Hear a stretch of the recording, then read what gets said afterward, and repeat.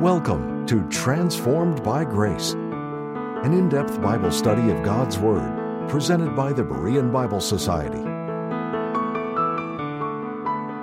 Join us each time on this station as Pastor Kevin brings the transforming message of God's grace, revealed through the Holy Scriptures.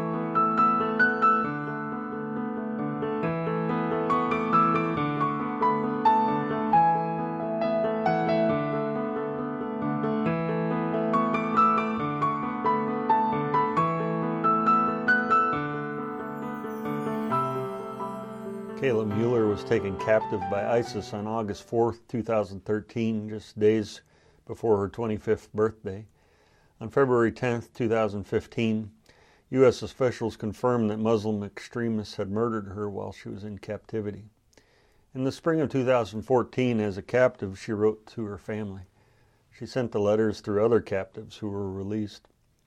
The letter begins with Kayla's assurance that she has been treated well and is in a safe location, completely unharmed and healthy, and even put on weight, in fact, she said.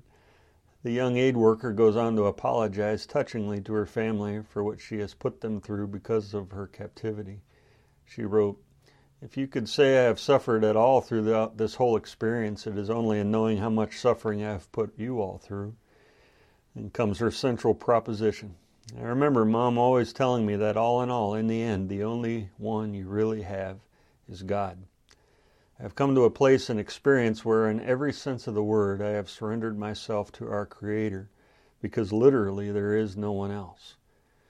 Kayla, who was involved in the campus ministry at Northern Arizona University, goes on to relate how, "By God and by your prayers I have felt tenderly cradled in free fall," she put it.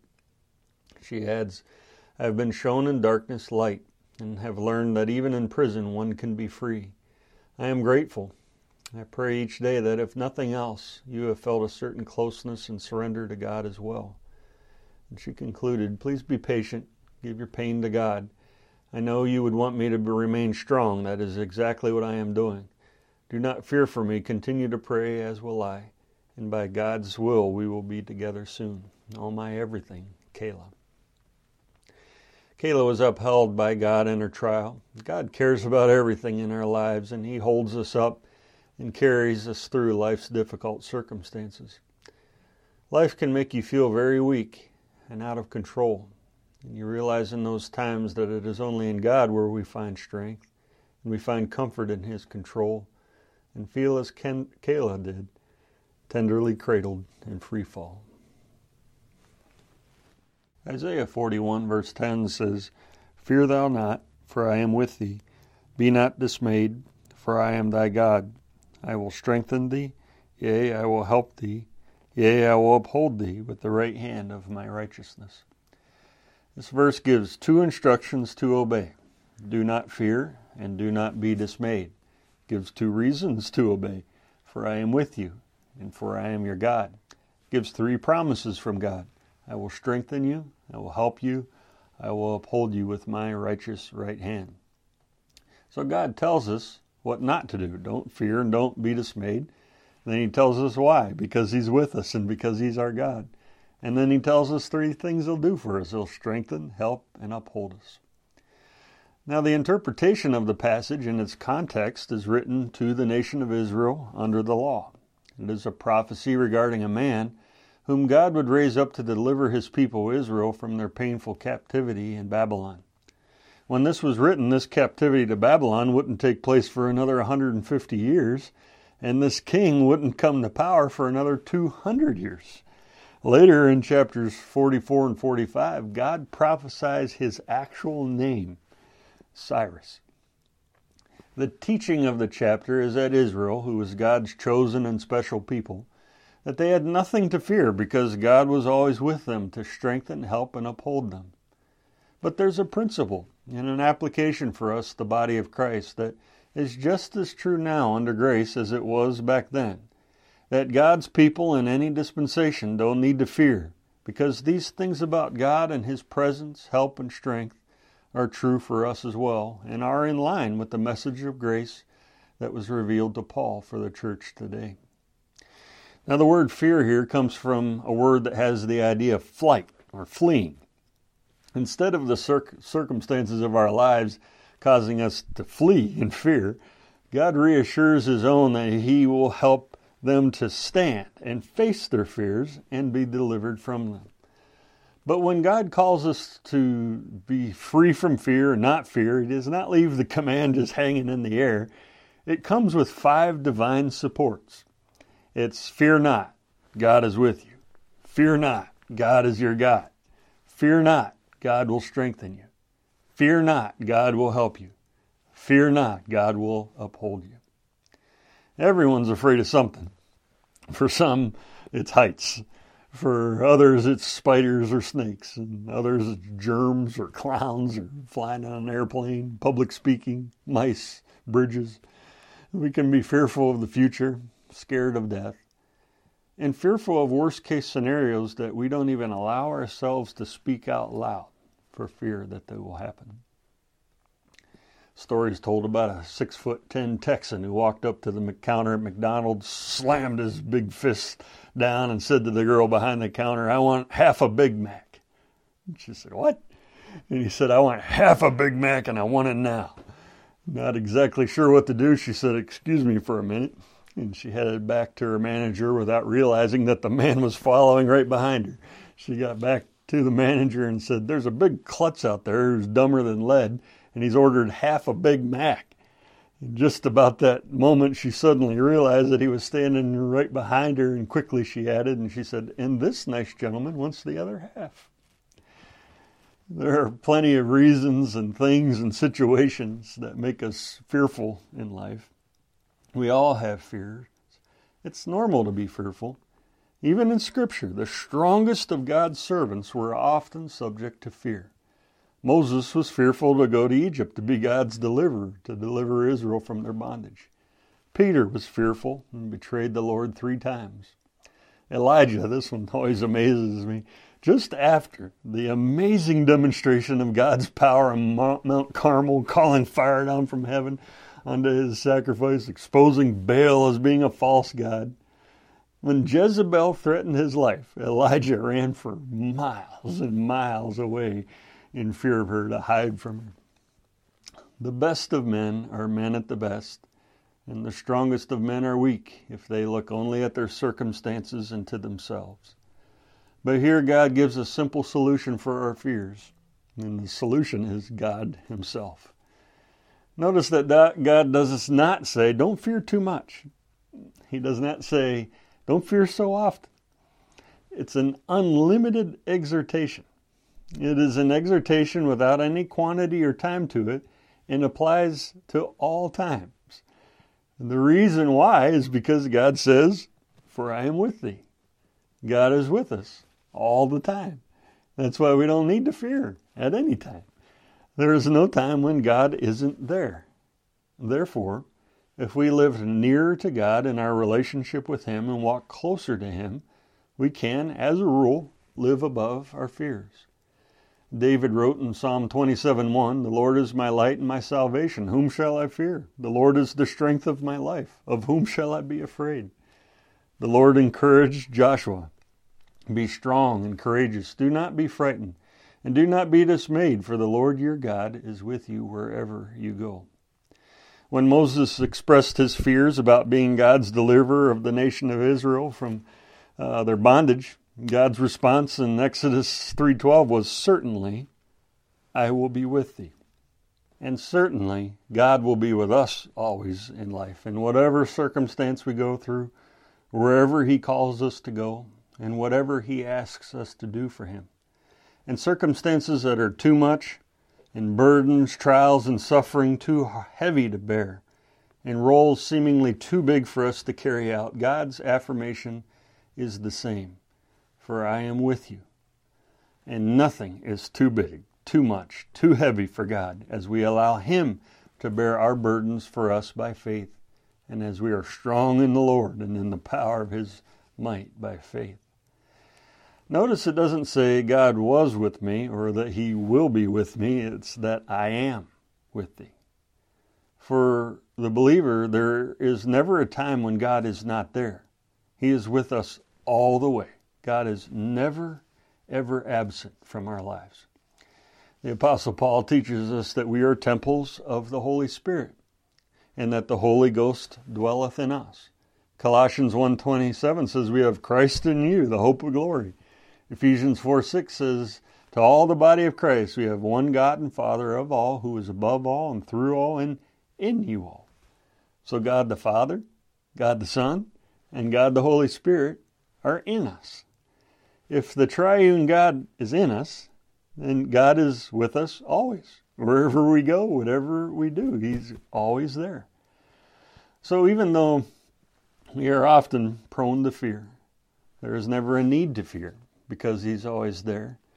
And thus the instruction is to not fear at all.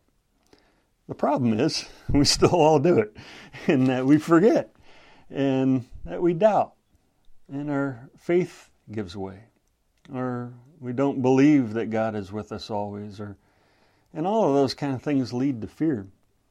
It's been said, feed your fears, and your faith will starve. Feed your faith, and your fears will starve.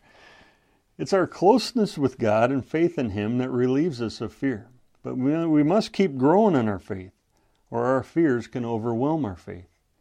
Faith in God and His presence can free us from fear in our families, job situations, our marriage, school stresses, health situations, financial troubles, problems from our past, worries about the future, and in every other situation. The believer should not define their life in terms of their past only, or their problems, or limit their lives by their fears.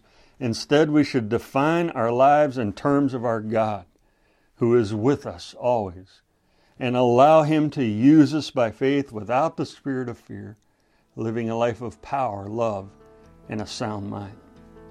We'll be returning to the program in just a minute. But first, we'd like to take this time to thank you, our partners, for making these programs possible. If you would like to access our library of helpful Bible study tools, go to BereanBibleSociety.org.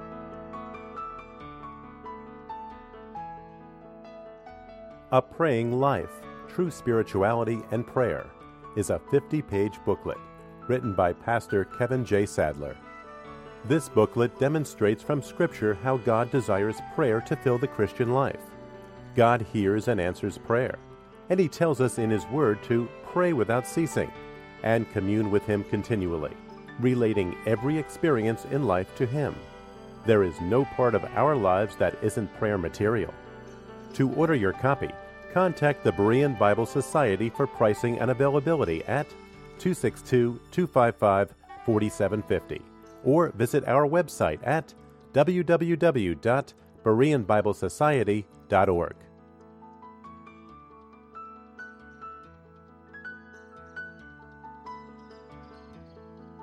To receive our free full-color 32-page monthly magazine, The Berean Searchlight, call 262-255-4750 or subscribe online at www.BereanBibleSociety.org. Thank you again for your generous gifts. And now, back to the teaching with Pastor Kevin. Along with this instruction to not fear, God says to be not dismayed. Dismayed is derived from a Hebrew word meaning to see, to gaze, to look. It has the idea of looking around anxiously, as someone would do in a state of alarm or danger or worry. For our dismay, again, God offers Himself as the solution. We are able to not be dismayed because God is our God, because of our personal relationship with Him. The important thing to notice here, though, is that it is not the believer saying to the Lord, Lord, you are mine. Instead, it is the Lord saying to the believer, I am yours. And that's what truly helps our dismay and anxiousness, is God saying that to us. We are His forever because God says so. So however fearful or uncertain we may feel, if you are a believer, God gives you this firm assurance and confidence. He tells each of you, I am your God. And that's true for eternity because we are righteous in Christ forever. And the one who says, I am your God, is not a helpless God. This verse is in the context of the incredible description of the greatness of God in chapter 40, as we've looked at.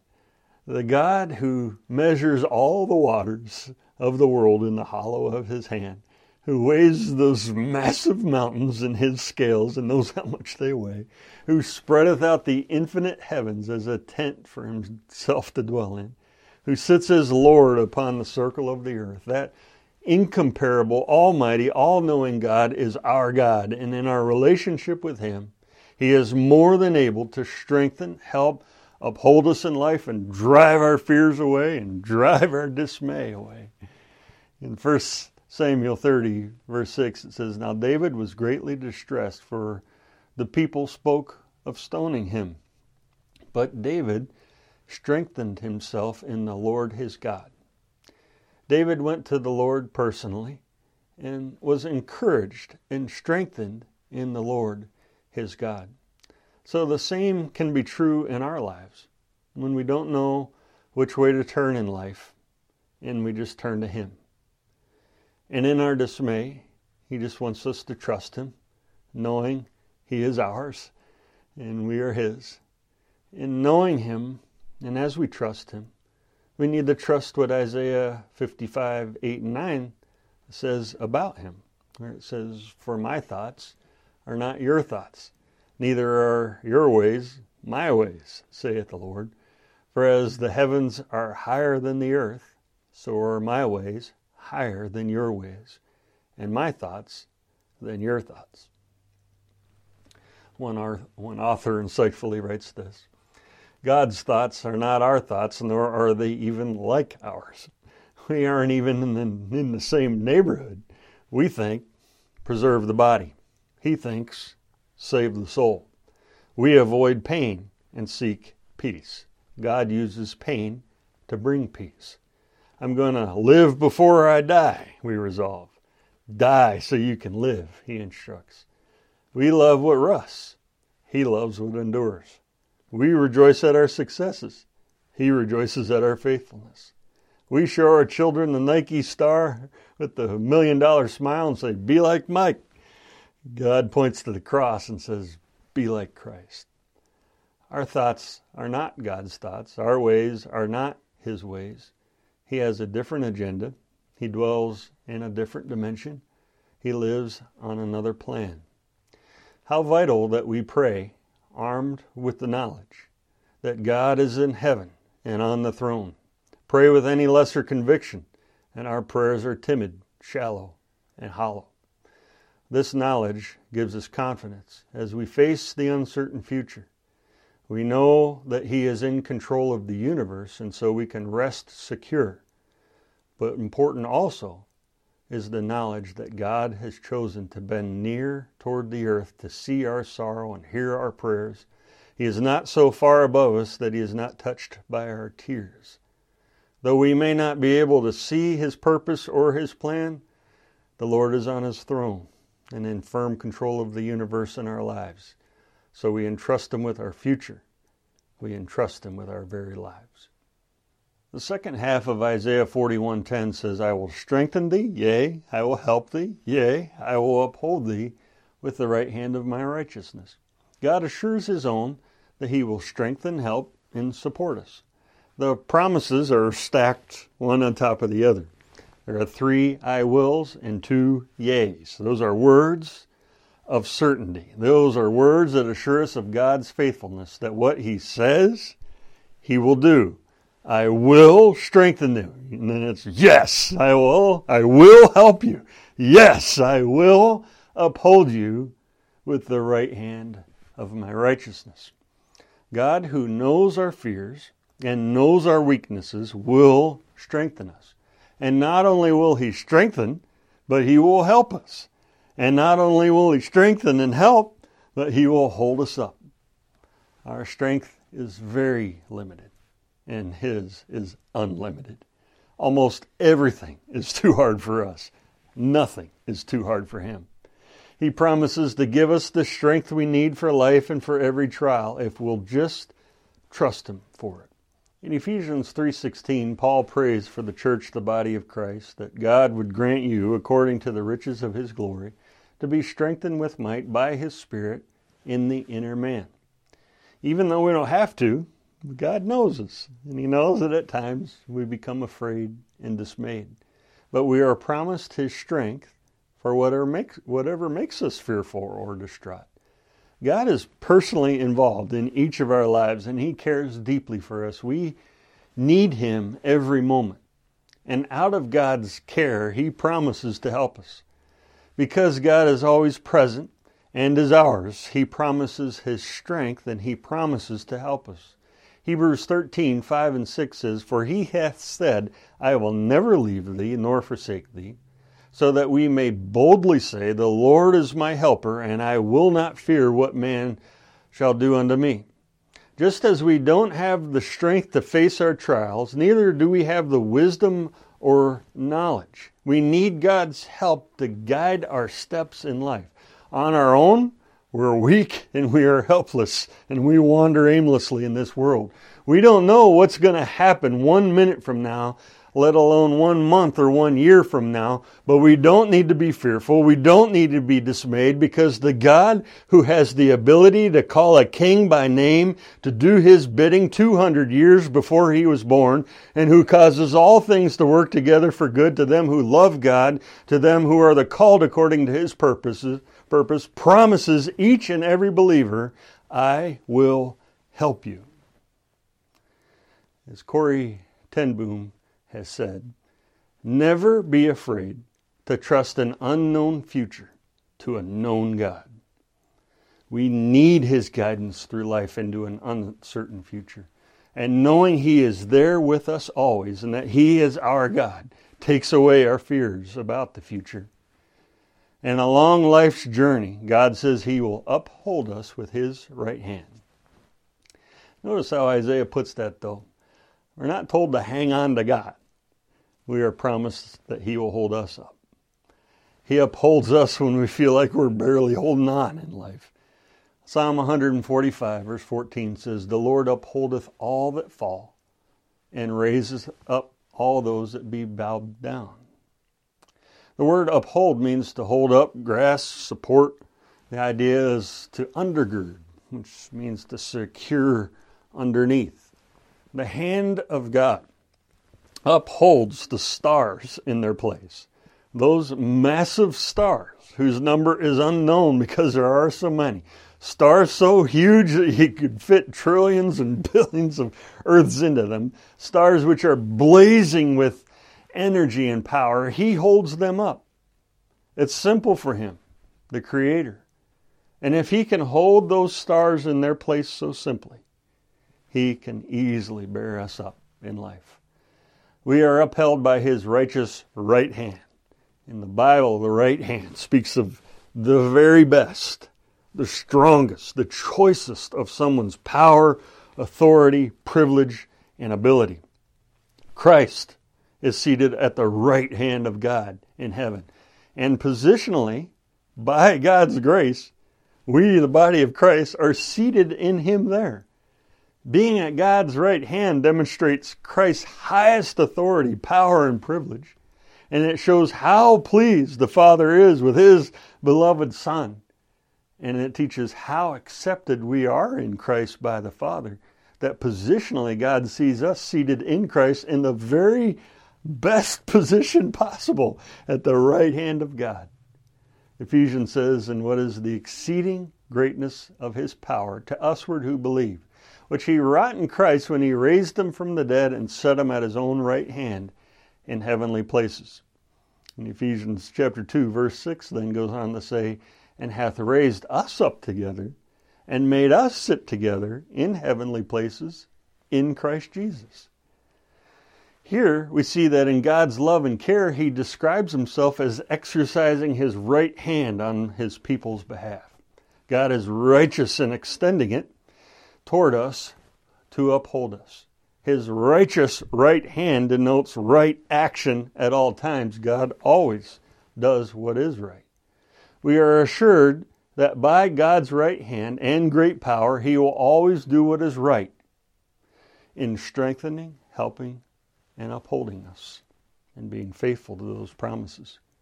And He is righteous in being faithful. He can be fully relied upon in every way. And in this world, in a world that's filled with insecurity, we find true security in life, in God.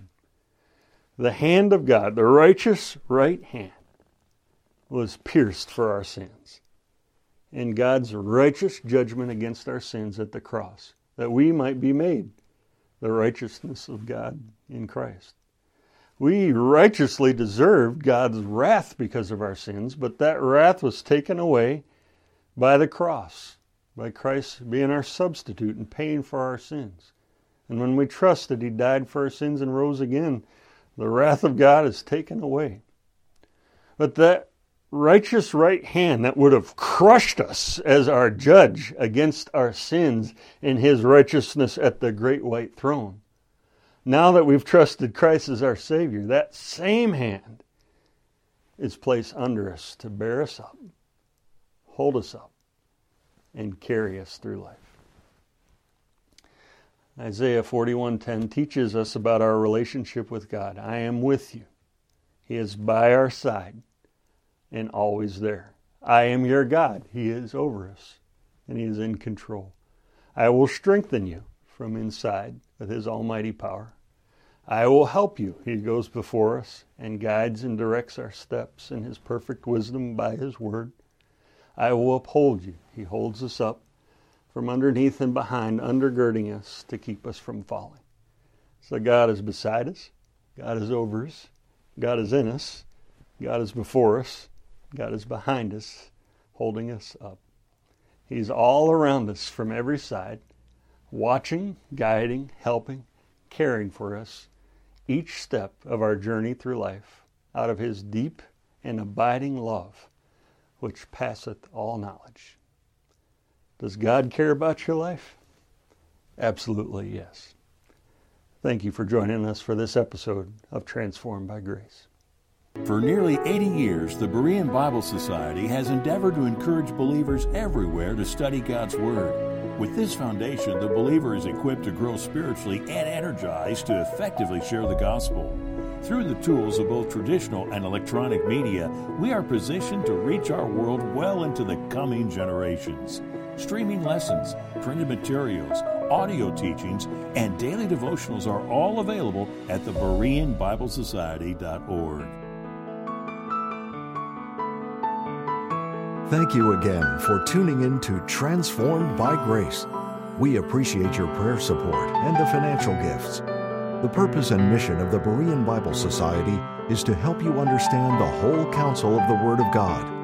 For more information, visit our website at www.BereanBibleSociety.org or give us a call at 262-255-4750. Or if you prefer, write us at the Berean Bible Society, P.O. Box 756, Germantown, Wisconsin, 53022. Now until next time, may you be transformed by God's grace.